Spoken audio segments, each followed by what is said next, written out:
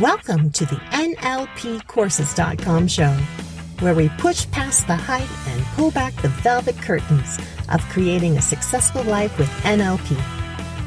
Diving into physiology, neuroscience, and linguistics so that NLP becomes a practical tool at home and in your career, moving beyond the techniques so that you can make a name, make money, or make a difference.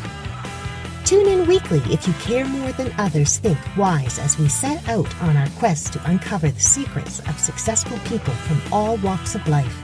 Make sure you head over to NLPcourses.com to subscribe to receive our newsletter and receive free transcripts of each show.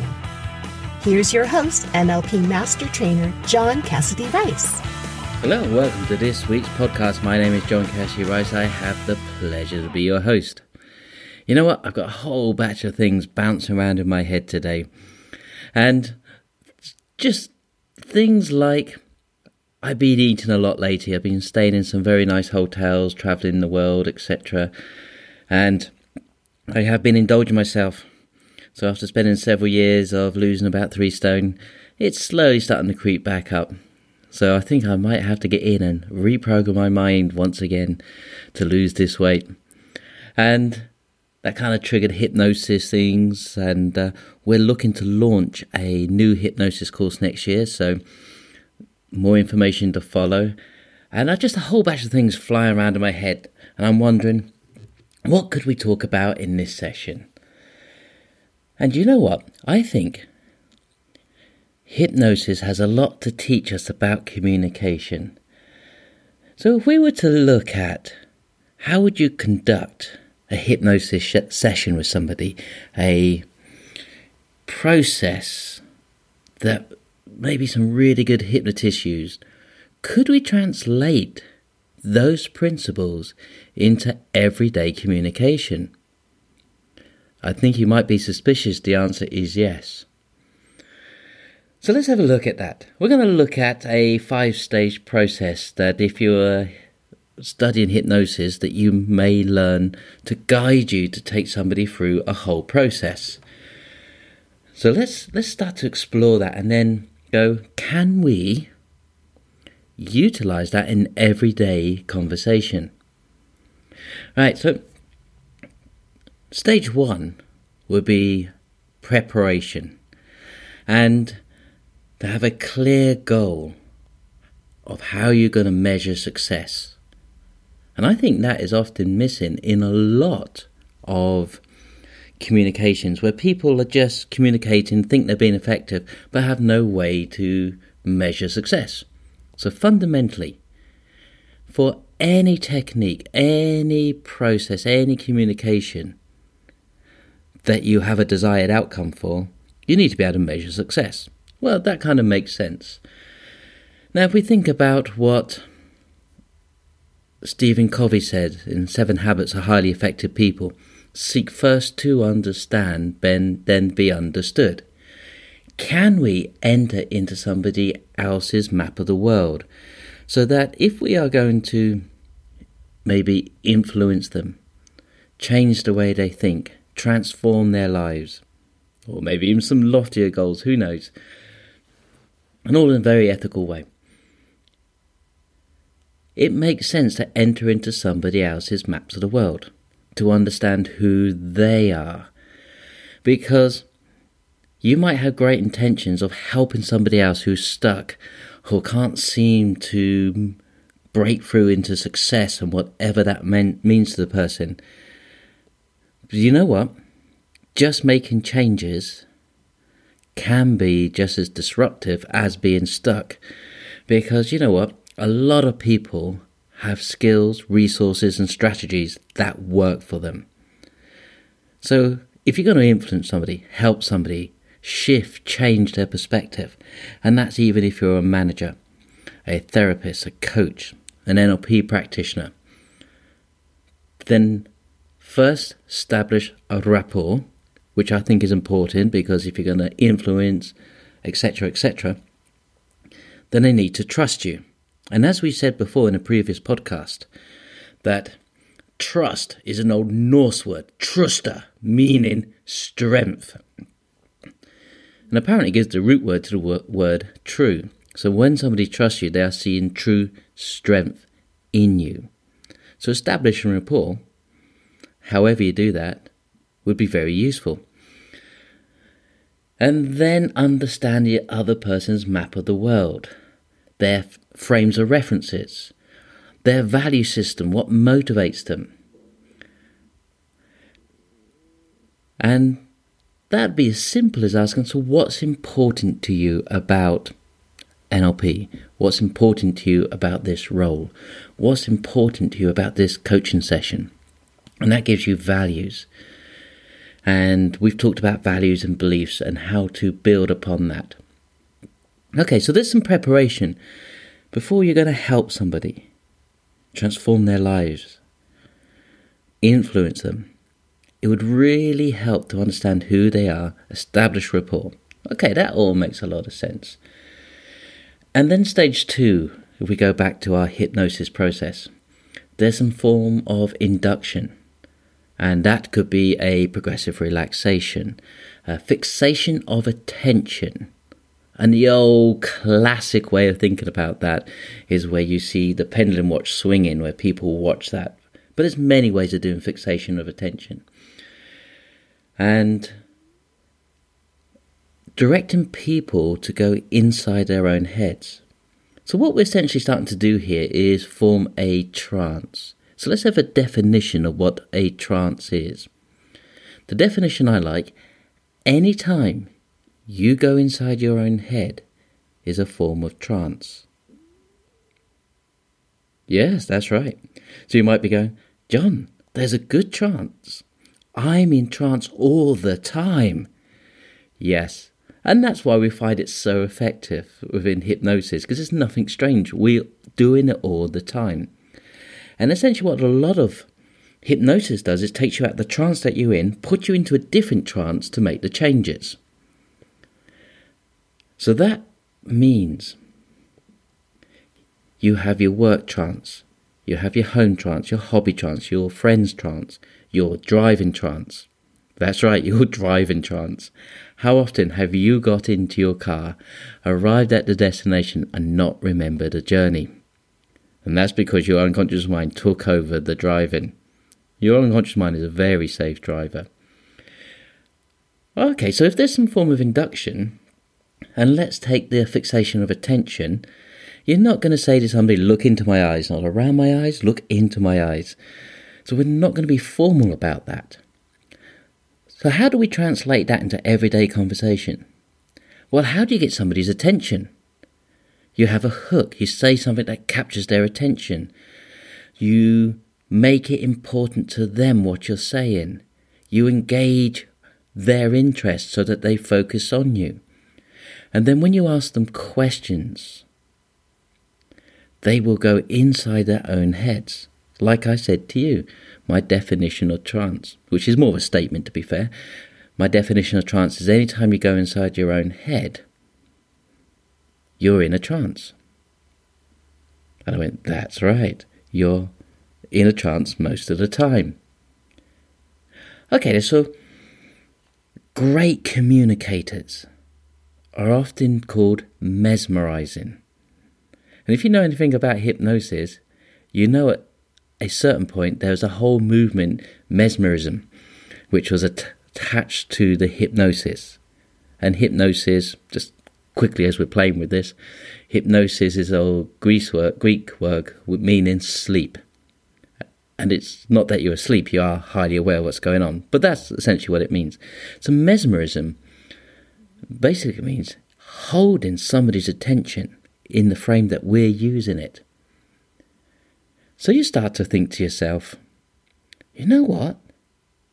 People who seem to be charismatic, seem to be able to influence other people who hold my attention, are they in fact inducing me into a trance-like state? Yes, that's right. That is what's going on. Wow. It seems so easy. All you need to do is be charismatic, engaging, say something interesting, get people to focus in on you and be comfortable with that. Now, once you've got that attention, we move into stage 3, which is a form of utilization. Sponsor of this week's NLPcourses.com podcast show, the NLP Practitioner Training, designed to transform your life. Attend the first day completely free. Find out more. Head over to the website to secure your place with the next NLP practitioner. And this is where the skills of NLP come into play, where we learn multi-levels of communication. And what I'm referring to here, for you those that are in the know, is something called the Milton language. And that all comes from Dr. Milton Erickson, who took hypnosis off the stage and put it into a medical arena.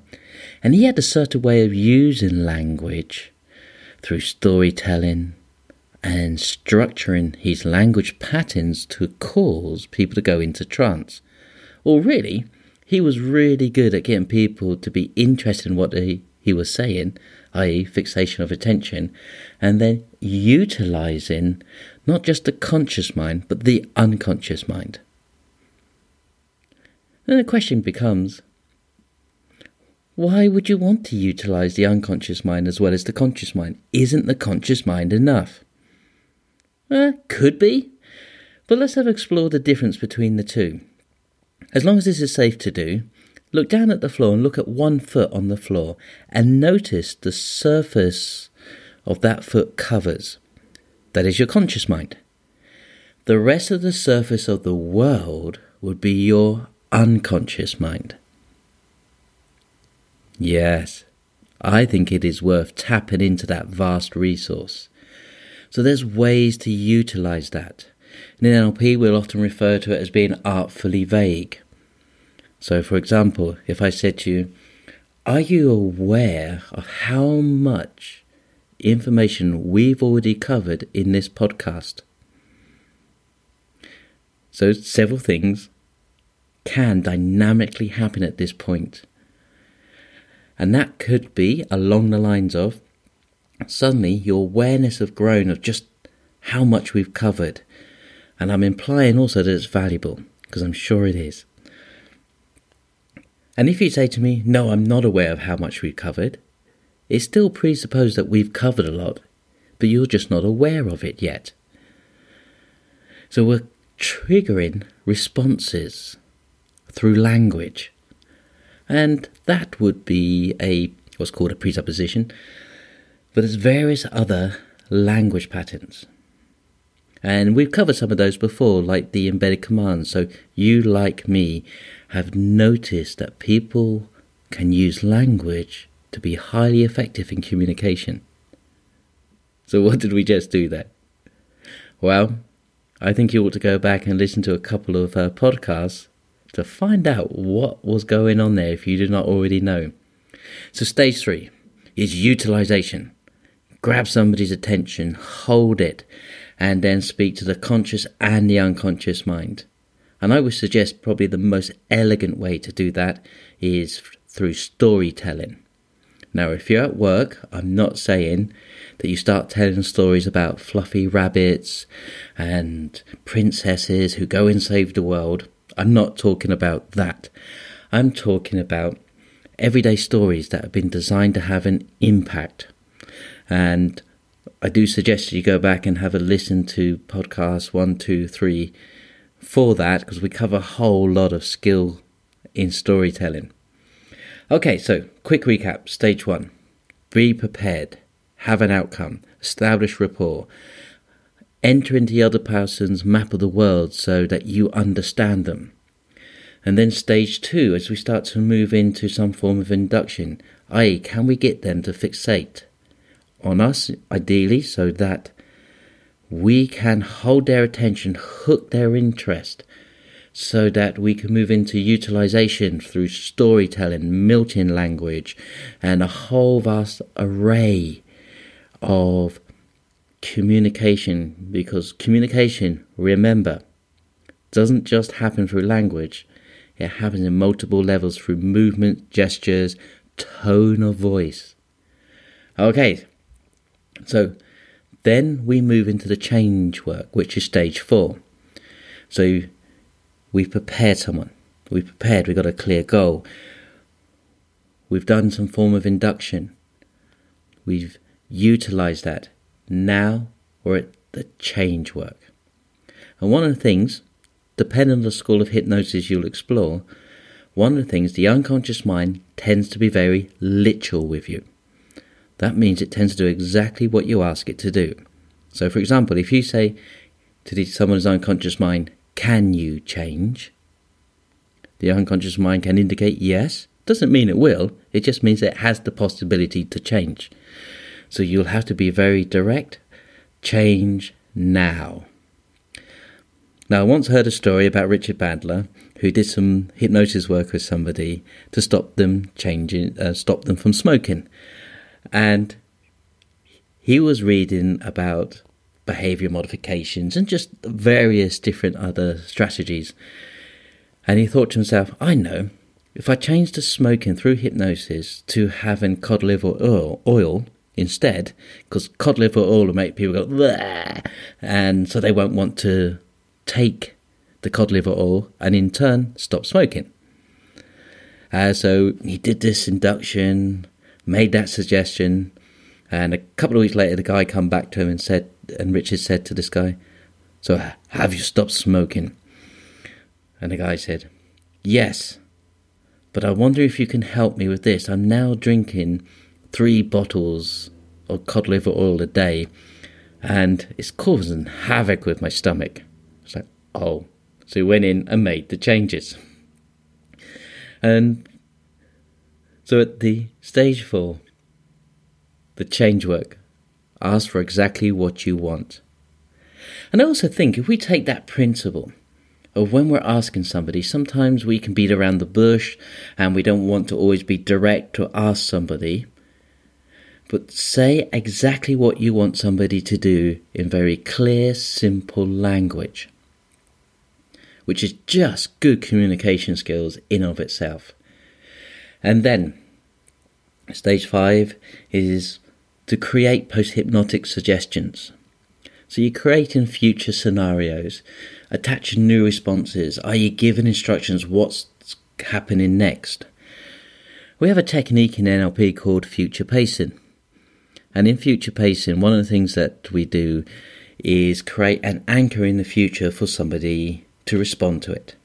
So, for example, if you're doing some work with somebody around weight loss and you think to yourself, you know what, they've said to me that 8 o'clock during the evening, their fridge calls out to them to have chocolate cake. Now, if your fridge is calling out to you, that is a deep hypnotic phenomena. So, could we utilize that information to create new behavior? It's a form of future pacing. And what we do, you decide on the trigger, associate the person to the trigger, disassociate them from the trigger. So, for example, you might say something along the lines of, so during the evening when you go to the fridge and you open the fridge, you pull out the celery or something a little bit more appetizing, but you eat the fruit, the vegetables. And then you say, when you see yourself going to the fridge during the evening, and you open the fridge, you take out the healthy food. That's called future pacing. And I remember one of my students' wives coming up to me and saying to me, "John, what is Simon doing to make me remember to iron his shirts or do something for him when I get home from work?" And I says, "What do you mean?" She said, "Well, every time I get home and I put the key in the door, if he's asked me to do something, I remember that he's asked me to do it. What is he doing?" And I said, "Well, he's probably future pacing you." She said, "What do you mean?" I said, "Does he say something along the lines of, when you get home and put the key in the door, would you remember to iron my shirts?" And she said, "Yes, he is." And I said, "Well, it's a form of future pace." So, Simon, I think you just found out it was me that gave up the game. I do apologise. And so that's stage 5, basically giving suggestions in the future. So creating anchors in the future. And one of the ways that I suggested we could use that is that framework of future pacing. And then stage 6. We said there were 6 stages to this. To evaluate. Have you achieved what you set out to achieve in the communication? And within the hypnosis, that's where you bring someone out of trance, evaluate, is there any more work that needs to be taking place, and also track what has happened, how has the unconscious mind responded, what behaviour has shifted and changes, what thoughts have shifted and changes. So that makes a lot of sense. That in any communication, we started off this podcast talking about how to measure success. Very useful. So we can see that those principles that are taught to run a hypnotic session with somebody could be used for great communication, where you're working with your teams, you're making a video on YouTube, whether you're maybe doing a podcast, I don't know. Somebody might be using this stuff. There are ways to take the skills from, in this case we're using hypnotic inductions, and utilize it in another area of our lives, because a lot of communication done well is very similar to hypnotic inductions, as you might see. I would love to hear your thoughts around this subject, and if you've had any experience, and do you have any questions, let me know. Post them below. Contact me. Visit the website. Send me a carrier pigeon with a note on. I'll get back to you. Train a whole batch of guinea pigs to sign language and drop them off at my place, and I'll learn sign language so I can understand what the guinea pigs are saying. What I'm saying is, don't be a stranger. Say hi. Contact us. Give us a question.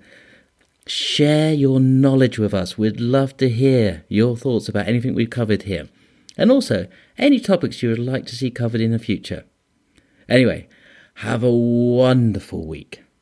And take the chance to learn some of the things and utilize some of the things that we covered here. Highly recommend it. See you soon. Take care. Thank you for tuning in. You were just listening to NLPcourses.com podcast show. If you enjoyed the show, please leave a review and make sure to head over to NLPcourses.com to subscribe to our newsletter, where we keep you updated with in-depth NLP topics. Subscribe and stay tuned for upcoming episodes on neurolinguistics, programming, and beyond.